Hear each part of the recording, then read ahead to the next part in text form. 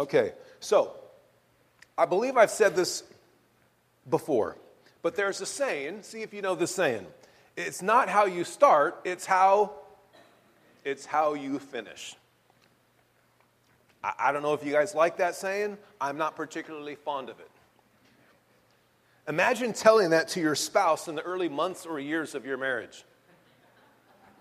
Right? Honey, you should get a job. Honey, you should do something around the house. Honey, you should tell me you love me. It's not how you start, it's how you finish. Honey, there ain't going to be no finish if we don't start better. Imagine telling that to your new employer if you're doing a bad job out the gate. It's not how you start, it's how you finish.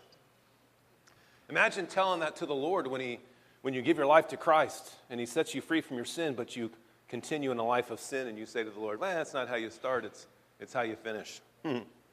I believe that the start, the finish, and every day in between are important. Wouldn't you agree? We know from Paul's first letter to the Thessalonians that they had gotten off to a good start. It was a young church. This church was new in their faith, but they were living their Christianity how? With what? Remember that word? With excellence. They were living their Christianity in 1 Thessalonians, this church at Thessalonica, they were living their Christianity with excellence. But in that first letter, Paul twice said to them to do what?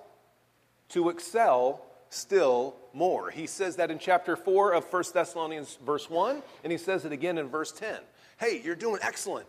Excel still more. Then he says it again. You're doing excellent, but excel still more.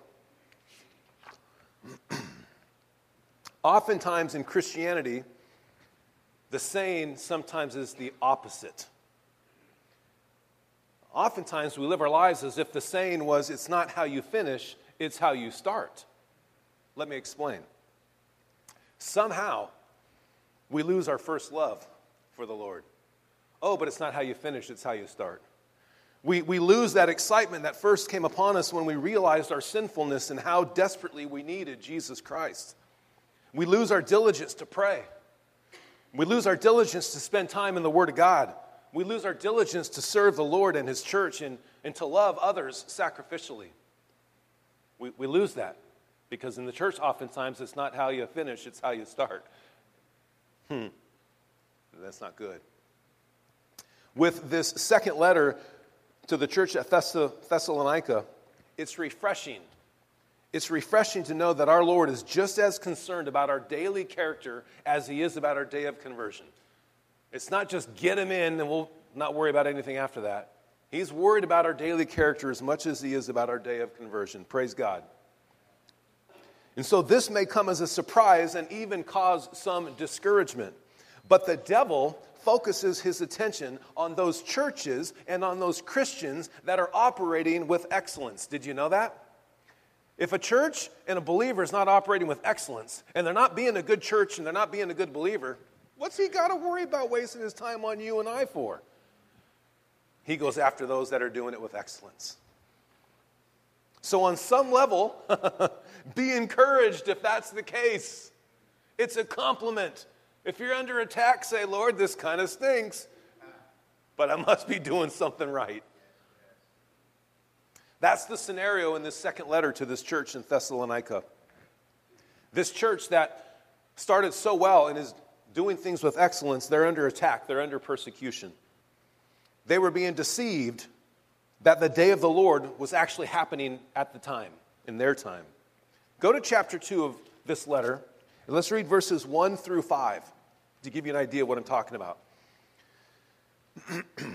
Paul and Silas and Timothy say this, "Now we request you, brethren, with regard to the coming of our Lord Jesus Christ and our gathering together to Him." So when Jesus comes to get us, the rapture, "that you not be quickly shaken from your composure or be disturbed by three things, either by a spirit or a message or a letter as if from us, to the effect that the day of the Lord has come. Let no one in any way deceive you." Satan's known as a deceiver. So he's trying to deceive this church that's doing well. "For it will not come unless the apostasy comes first, and the man of lawlessness," that's the Antichrist, "is revealed, the son of destruction, who opposes and exalts himself above every so-called God or object of worship, so that he takes his seat in the temple of God, displaying himself as being God. And then he says in verse 5, do you not remember that while I was still with you, I was telling you these things? So the Lord can speak truth into us, but the enemy's going to keep coming with lies. And Paul's going, I spoke truth to you. Remember we talked about this. Boy, church, we're sheep. We're sheep. We need to be told again and again and again and again. Many of them in this letter, which we'll get into later, they were quitting their jobs. That's what's happening in this letter. They're quitting their jobs, and it put an extra burden on those that were still working in the church in order to care for those that couldn't care for themselves, because the Lord's coming, right? If you knew the Lord was coming tomorrow, let's say the Lord was coming a month from now, how many of you would quit your jobs if you knew the Lord was coming 30 days from now? A lot of us. I probably shouldn't raise my hand, right? If you knew, you'd be like, I'm out, man. I am out. I ain't paying my bills. I ain't doing nothing. I ain't hosing down my driveway. The Lord's coming. Satan was working overtime in order to deceive this church. Here's some food for thought. In 2 Thessalonians, we're dealing with poor behavior, if you will, from the church, because they were over-anticipating the day of the Lord. They were over-anticipating the day of the Lord. Perhaps 2,000 years later, the opposite's true in the church. We don't anticipate the coming of the Lord. We don't live with this understanding or with this expectancy. And then we have poor behavior for the opposite reason. We can have poor behavior because we think it's coming tomorrow, and we can have poor behavior because we just kind of forget that it's coming at all. And I think if we lived with the expectancy that the Lord was coming, that we might live a little differently. I remember when I got saved in high school, and I started going to Greg Laurie's church out in Riverside. And I met a brother, and we became friends, and I called him one day, and, hey, dude, what are you doing? He goes, I'm hanging out on the roof. And I says, what are you doing that for? He goes, I'm waiting for the Lord, man. And he was kidding, but I loved that. Like, he lived with that expectancy. He lived his life. He was responsible, but he lived every day, man. The Lord's coming today, man. The Lord's coming today. And if we lived with that expectancy, I think we live differently today. Okay? So in this letter, before we get into verse 1, 3 things. Paul commends them. Remember, he said twice in chapter 4 of 1 Thessalonians, he said, excel still more. So he's writing a letter to say, did you do that or did you not? So in 2 Thessalonians, one of the 3 things he does is he commends them for doing just that. He's saying, you have excelled still more. The second thing he's doing in this letter is he's correcting them in their error about the day of the Lord. It's like, yeah, it's not now. It's coming later. We talked about this, but he's going to clear that up. And then the third thing he does is he warns them, if they don't get corrected in their doctrinal error, that there's some consequences for that. There's always consequences if we don't correct the things that we're in error about. Church, let's pray. Almighty God, we are so grateful for your word. We're grateful to see how Paul and Silvanus and Timothy follow up with this amazing church in Thessalonica.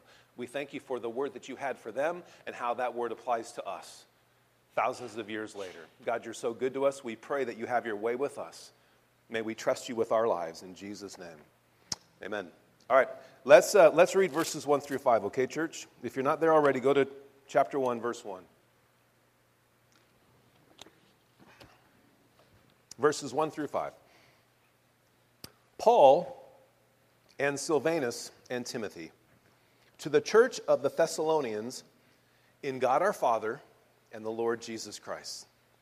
Grace to you and peace from God the Father and the Lord Jesus Christ. Verse 3. We, Paul, Silas, and Timothy, ought always give thanks to God for you, brethren, as is only fitting, because your faith is greatly enlarged, and the love that you have, each one of you toward one another, grows ever greater. What a great start to a letter. And therefore we ourselves, we speak proudly of you among the churches of God in our travels, for your perseverance and faith in the midst of all your persecutions and afflictions which you endure. This is a plain indication, in other words, it's evidence of God's righteous judgment, so that you will be considered worthy of the kingdom of God, for which indeed you are suffering. Wow. A lot of stuff in there. So, before addressing these verses individually, let's look to see if this church did indeed excel still more, as Paul claims, since his first letter. Let's look at verse 3. He says, "We ought always to give thanks to God for you, brethren, as is only fitting." Why? Because your faith has exploded, right, in a good way, and your love has exploded. It's grown even greater. The key words there in verse 3, look at those words in the middle. As is only fitting. They declare that they ought always, they are to always give thanks to God as is fitting to their behavior. As is fitting to their behavior. As the Lord would, so Paul does, proclaiming words that accurately reflect what is fitting for our lives. That's what Paul does. He speaks words that are fitting to what's going on for them. The Lord does the same with us. He speaks words to us that are fitting for our situation. Check out these three powerful affirmations in verses 3, verses 4, and verses 5. In verse 3 it says, "We ought always to give thanks to God for you." That's an affirmation that they're doing well. Look at verse 4. Verse 4 says, "We ourselves speak proudly of you among the churches of God." And look what verse 5 says. "You will be considered worthy of the kingdom of God." God's referenced in all three of those verses. Give thanks to God, speak proudly to you among the churches of God, and you will be considered worthy of the kingdom of God. We are answerable and accountable to God. These are the things that are fitting to be spoken of about this church. Constant thanks, they're spoken of proudly, and they're considered worthy. Keep that on the screen for just a few minutes. These three declarations are fitting for this church. So here becomes the obvious question, perhaps. What is fitting to be declared before God about this church, about the church across the street, about the church down the street? What's fitting to be declared about us? What matches with our character, with our godliness? What would Paul write about this church? What is fitting to be declared before God about your life in Christ and about my life in Christ? What would Paul write about you? What three things would he use to describe your walk with Jesus Christ? What's fitting to who you are? Because this is what's fitting to this church. I would encourage each one of us, as I did yesterday, to take time to ask the Holy Spirit what is fitting to be written of you. Take some time and listen to the Holy Spirit. Holy Spirit, what would Paul write about me? What would somebody who knows my spiritual journey, what would be fitting for them to write about me? It's a good exercise. We should do that. And where it's good, praise the Lord for that. And where we are challenged, repent, confess, ask the Lord to strengthen you to grow in that area. Church, let's read verse 1. And we're going to go through these now one at a time. "Paul and Silvanus and Timothy to the church of the Thessalonians in God our Father and the Lord Jesus Christ." Now, okay, what's there to talk about here? Not much, really, except for this. This letter, it doesn't say to the churches or just to the church in general. It's to a specific church. It's written to the church of the Thessalonians. To me, the Lord recognizes. He recognizes his people. He recognizes his churches. They have names. We have names. The Lord knows who they are. He knows them as a people group. He recognizes this church, and he has a word. He has a word for this church. This word is not the word that he has for the church in Ephesus. It's not the word that he has for the Colossians or the Ephesians. Or the Philippians or it's for the Thessalonians. That's who the word's for. It's not for another church. It's for this church. Now, doesn't mean we're contradictory.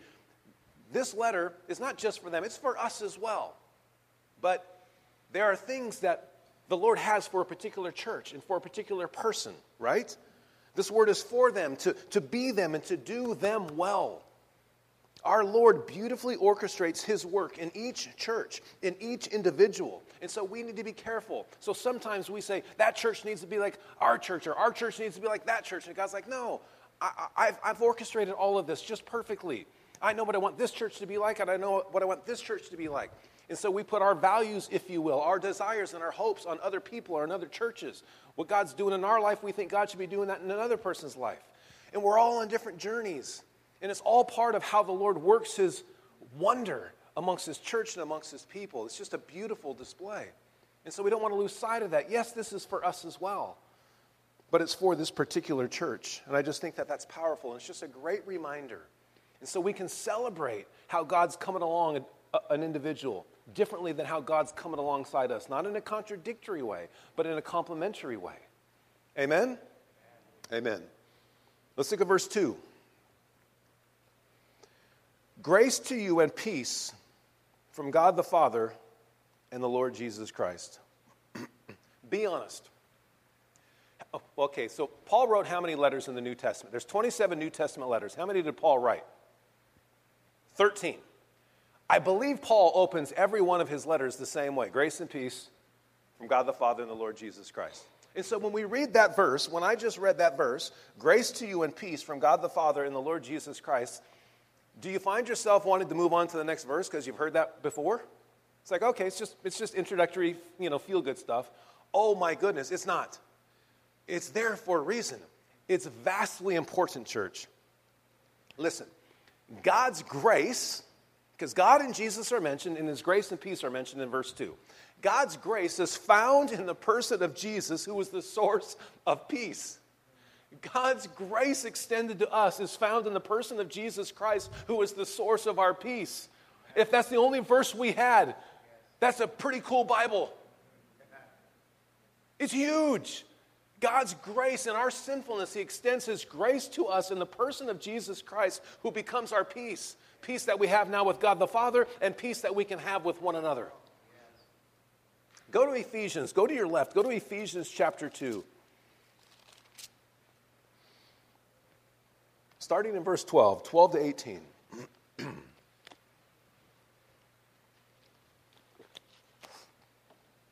Paul says to this church, he says, hey man, remember that you were at that time, you were separate from Christ.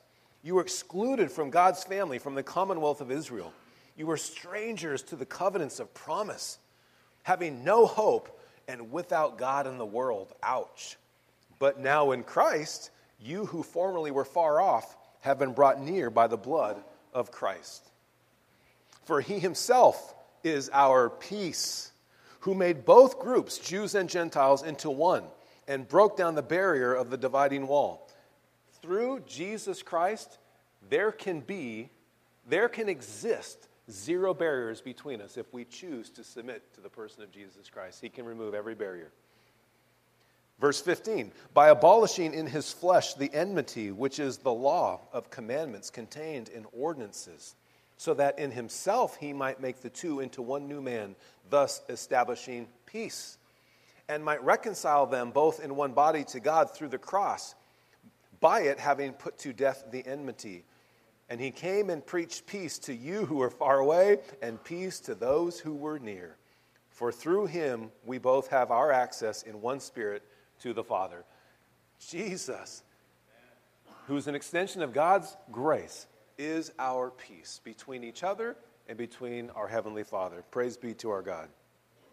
I love one commentary says this about grace. Grace is God's riches at Christ's expense. We're rich. We can gloss over that verse. Grace and peace in God our Father and the Lord Jesus Christ. Okay, yeah, what do you got to say? I said enough already. Grace and peace. We are rich in the Lord at Christ's expense.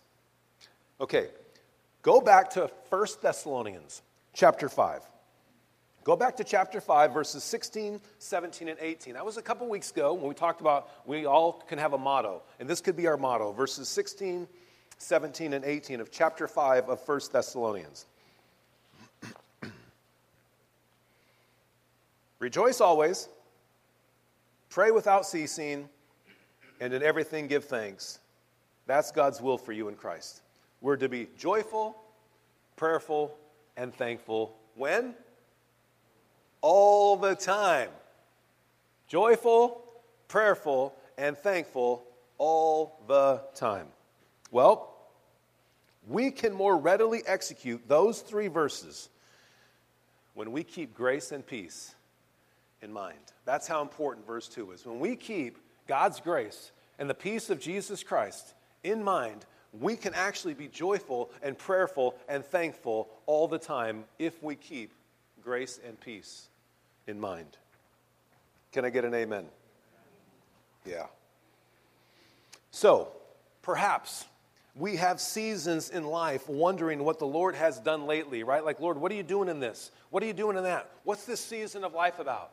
I've been wrestling with my voice for 10 months, and I'm wondering, God, what's going on? And sometimes I don't know, and I won't know. Might be weeks, it might be months, it might be years, it might be decades. But in the midst of all that, here's what's cool. Grace and peace are ours daily. Amen. Daily. Whatever season of life you're going through, from some of these other things that are going on in life, we can just hit pause and just say, I can be joyful, prayerful, and thankful every day because grace and peace are mine every day. That's the importance of verse 2. Grace and peace in God our Father and the Lord Jesus Christ. Close the book. Let's have a great day. Okay, verse 3. Let's read verse 3. We ought always to give thanks to God for you, brethren. Obviously, it's Paul and Silas and Timothy are writing to the church at Thessalonica. We should always give thanks to God for you, brethren, as is only fitting. Because, and here's why, your faith is greatly enlarged and your love has grown even greater. Okay? So, I think this is fascinating in verse 3. I'm going to ask you guys to do a little homework. Look at verse 3, who is doing something good in verse 3? Who's doing something good, and then what is the good that they're doing? If you think you know, just raise your hand. Take a risk for Jesus. It won't hurt. Who's doing something good? Alvin, who's doing something good in verse 3? The brethren. What are they doing?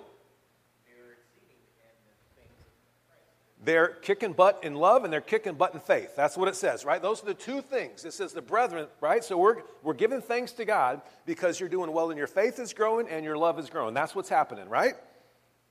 Well, there's somebody else that's doing something good in verse 3. There's the brethren and then there's the we. The first part of verse 3. We ought always to give thanks to God for you. They're doing something fantastic too. Paul and Silas and Timothy, they're the we. They're saying, we recognize you, church. We recognize that you're doing fantastic in your love and in your faith. So we have an obligation to thank God for you. That's what that means. In the NRSV, it reads this way, we must always give thanks. The New King James says, we are bound to give thanks. They're doing something good as well. The church is growing in their love and in their faith, but these leaders are praising God and they're thanking God because they're obligated to do so. They have a responsibility before God. That's what that verse reads. And so when our brothers and sisters are doing well, we're obligated to say, good job, and I'm thanking the Lord for you. That's our responsibility as well. So there's actually 2 people groups doing something fantastic in verse 3. It's not just the church. It's these leaders and these outsiders of the church saying, I'm thanking God for you because you're doing so well. That allows us to do that verses 16, 17, and 18 in 1 Thessalonians chapter 5, to always be joyful, prayerful, and thankful. There's always something to give God thanks for. These men are carrying that out. So, for sure, listen, for sure, we're to give thanks to the Lord for his many blessings in our lives. Yes, as the Lord blesses, we have all these things to be thankful for sure. Lord, thank you for your grace. Lord, thank you for your peace. Lord, thank you for whatever. Thank you for my spouse. Thank you for my job. Thank you for the roof over my head. Thank you for this food. Yes, we're to do that. But in addition to that, we are bound, as this verse tells us, we are bound to give thanks that is fitting on behalf of other people as well. You see how that's different? There's an obligation we have it as a church to thank the Lord on behalf of somebody else as is fitting. As is fitting. As people excel. Thank the Lord for that. It's why Michael said, thank you all you VBS people. It's why I say, thank you all you VBS people. It's fitting for us to say that because you extended yourself in a way that I am bound to give thanks to the Lord for you. Michael and I pray every Saturday at 4:30 in my office, every Sunday morning at 8:30. And we're thanking servants, we thank the VBS people. We're just always thanking because we're bound to give thanks to those that are doing well. It's beautiful. Now, let's talk about the connection between the two things that they're doing in verse 3, this faith and love, okay? Verse 3 says, we always thank God for you, brethren, because your faith is greatly enlarged and your love toward one another grows ever greater. So, is it possible for somebody to just be growing and growing and growing in their faith and lessen and lessen and lessen in their love? Man, I'm really growing in my faith, but man, I just don't like people.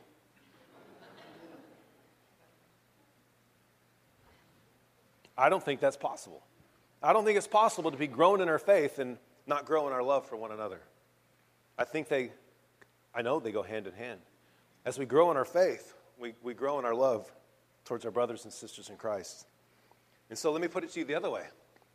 Others can gauge your faith by your love. Others can gauge your faith in Jesus Christ by the love you have for his people. You don't have to tell me about your faith. You don't have to tell me what you know. You just got to display the love that you have or don't have, and I'll tell you your level of faith. One commentary says this about faith and love. The faith of Christians should keep growing all their lives. They should trust God more consistently and more extensively as they grow older in Christ. Faith in God is not a static thing. Since it is trust in a person, it is always increasing or decreasing. A growing faith indicates a growing Christian. Genuine faith in God is always accompanied by love for others. And you can go to James chapter 2. Faith is the root, love is the fruit. I love that. We're in verse 4. Let's read verse 4. Therefore, we ourselves speak proudly of you among the churches of God. Isn't that fantastic? I love when people speak proudly of me. We speak proudly of you among the churches of God for your perseverance and faith in the midst of all, not the one, but there's more than one apparently, all your persecutions and afflictions which you endure. And so some great questions arise from verse 4. Here's the first great question. Who are the people in our lives that are spiritually proud of us? Do we have people in our lives that are spiritually proud of us? Do we allow people in? Do we brush up along our brothers and sisters in Christ that could speak to other churches and say, man, I'm so proud of this brother. I'm so proud of this sister. I have a number of people in my community group that I'm so proud of. Most of them are actually in here right now that have just grown so much. And my wife and I talk about them all the time. Who are the people in our lives that are spiritually proud of us? That speak into that, say, I'm proud of you, the way you're growing in Christ. The second question is, what would they say? What would they speak proudly of? Paul says, we speak proudly among the churches for your perseverance and faith in the midst of all your challenges. That's what he's speaking proudly of. He's telling other churches, I'm proud of these people for this reason, for their perseverance and faith in the midst of persecution. So, A, who's spiritually proud of you? And if they are, what are they speaking? What are the things they're saying about you that they're proud of you for? The third question is this. It's not a trick question. Can you and I display godly traits in the midst of persecution and trials? The answer is yes. And that verse proves it.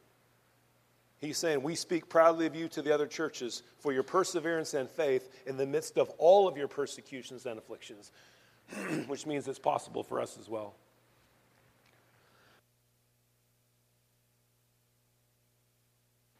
Our fourth question. I wonder what is your current? What is your current in the midst of? That's what it says in verse 4. In the midst of your persecutions and your trials, That's what they're in the midst of. What's you're in the midst of? Perhaps you and I are in the midst of something. Let me tell you this. At any and all times, the Lord's people are in the midst of something. There's no doubt in my mind that 20, 30, 40 people in this room right now are in the midst of something. And so for sure, the Christian life is marked by love and grace and mercy and kindness and patience and goodness and peace. But the Christian life is also marked by perseverance and faith in the midst of all your persecutions and afflictions. It's marked by both. We can persevere. We can have faith in the midst of persecutions and afflictions. We live in a fallen, broken world. But because of Jesus and because of His Holy Spirit, we can live in perseverance and faith in the midst of brokenness. If that's you, if you're in the midst of something,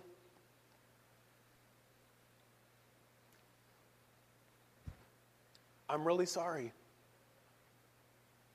We go through stuff, don't we? If that's you this morning, on behalf of Jesus Christ, I'm just sorry for you. Because we go through stuff. But verse 4 tells us, as verse 4 ends, that we can endure. Verse 4 tells us that they endured. That they endured. And so will you. We are to persevere in faith, is what verse 4 says. And our faith increases as we get to know the Lord more. We put our faith and trust as we know somebody more. If I meet you for the first time, I don't know that I have a lot of faith and trust in you. I don't know you. But as I get to know you more, I can put my faith and I can put my trust in you. And so the way we elevate our faith is we get to know our Savior, we get to know our Lord more so that we can persevere in those tough times. God is so good, isn't He? Church, we're in verse 5. This is a plain indication, this is evidence that you are good Christian men and women, is what he's saying, of God's righteous judgment, so that you will be considered worthy of the kingdom of God, for which indeed you are suffering. Hey, look, if I don't on some level suffer for my wife and for my kids, they'd have to wonder, how much I really care about them. The things that Jesus cared about, He died for, He suffered for. And the things that we care about, we're going to suffer for. If we care about having a job, we have to put in the time to get the paycheck. If we want to have a great relationship with our spouse or with our family, we got to put in the time to have those things. And I'm not saying that's suffering, but you get the point, right? Jesus is known in Scripture, from Isaiah chapter 53, He's known as the suffering servant. I don't know if you've ever heard that before. And Jesus talks about that in Luke's gospel in chapter 22. He refers back to Isaiah 53 as the suffering servant. So if Jesus is the suffering servant and we're to be Christ-like in a fallen world, should we not expect on some level the same, that there will be some suffering and some affliction in a broken world? Being considered worthy of the kingdom of God, which is what it says in verse 5, which is salvation, which is eternity with a perfect and holy God, more than likely has a way of being measured. And one of those measurements is indeed our willingness and our understanding of suffering, saying, Lord, you're worth it. Just like we were worth it to you, your kingdom of God is worth suffering for. One commentary says this, I think this is great. Endurance in trials does not make one worthy of heaven. Don't misunderstand. One does not earn heaven by suffering, but endurance in trials does demonstrate one's worthiness. A person's trials simply expose what is there already. And since the character that emerges through the fire of testing is God-given, guess what happens? God receives the glory. Wow, okay.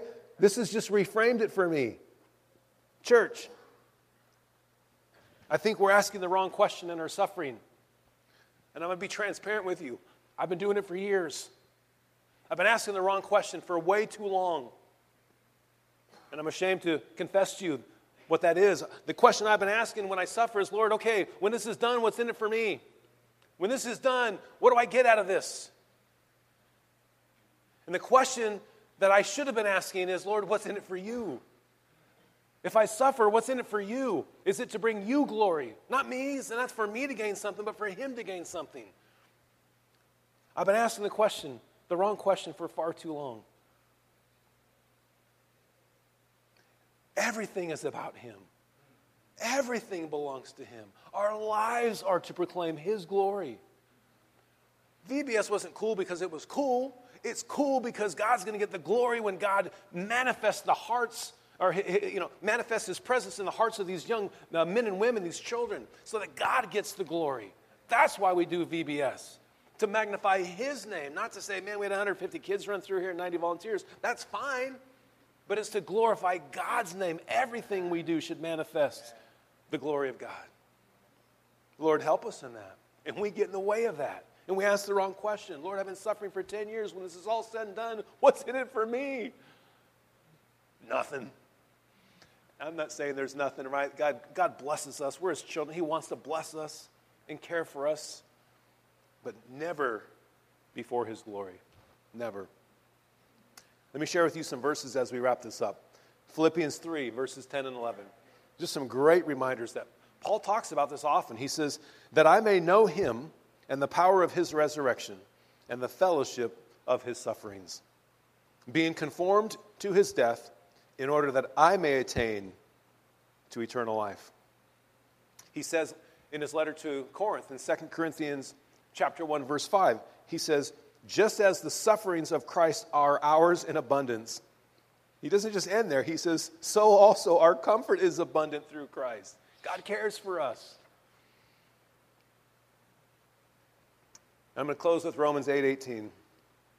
This is what's fantastic. For I consider that the sufferings of this present time are not worthy to be compared with the glory that is to be revealed to us. Yeah, there's some sufferings. But if we understood what awaits us in comparison, Paul's saying it doesn't even compare.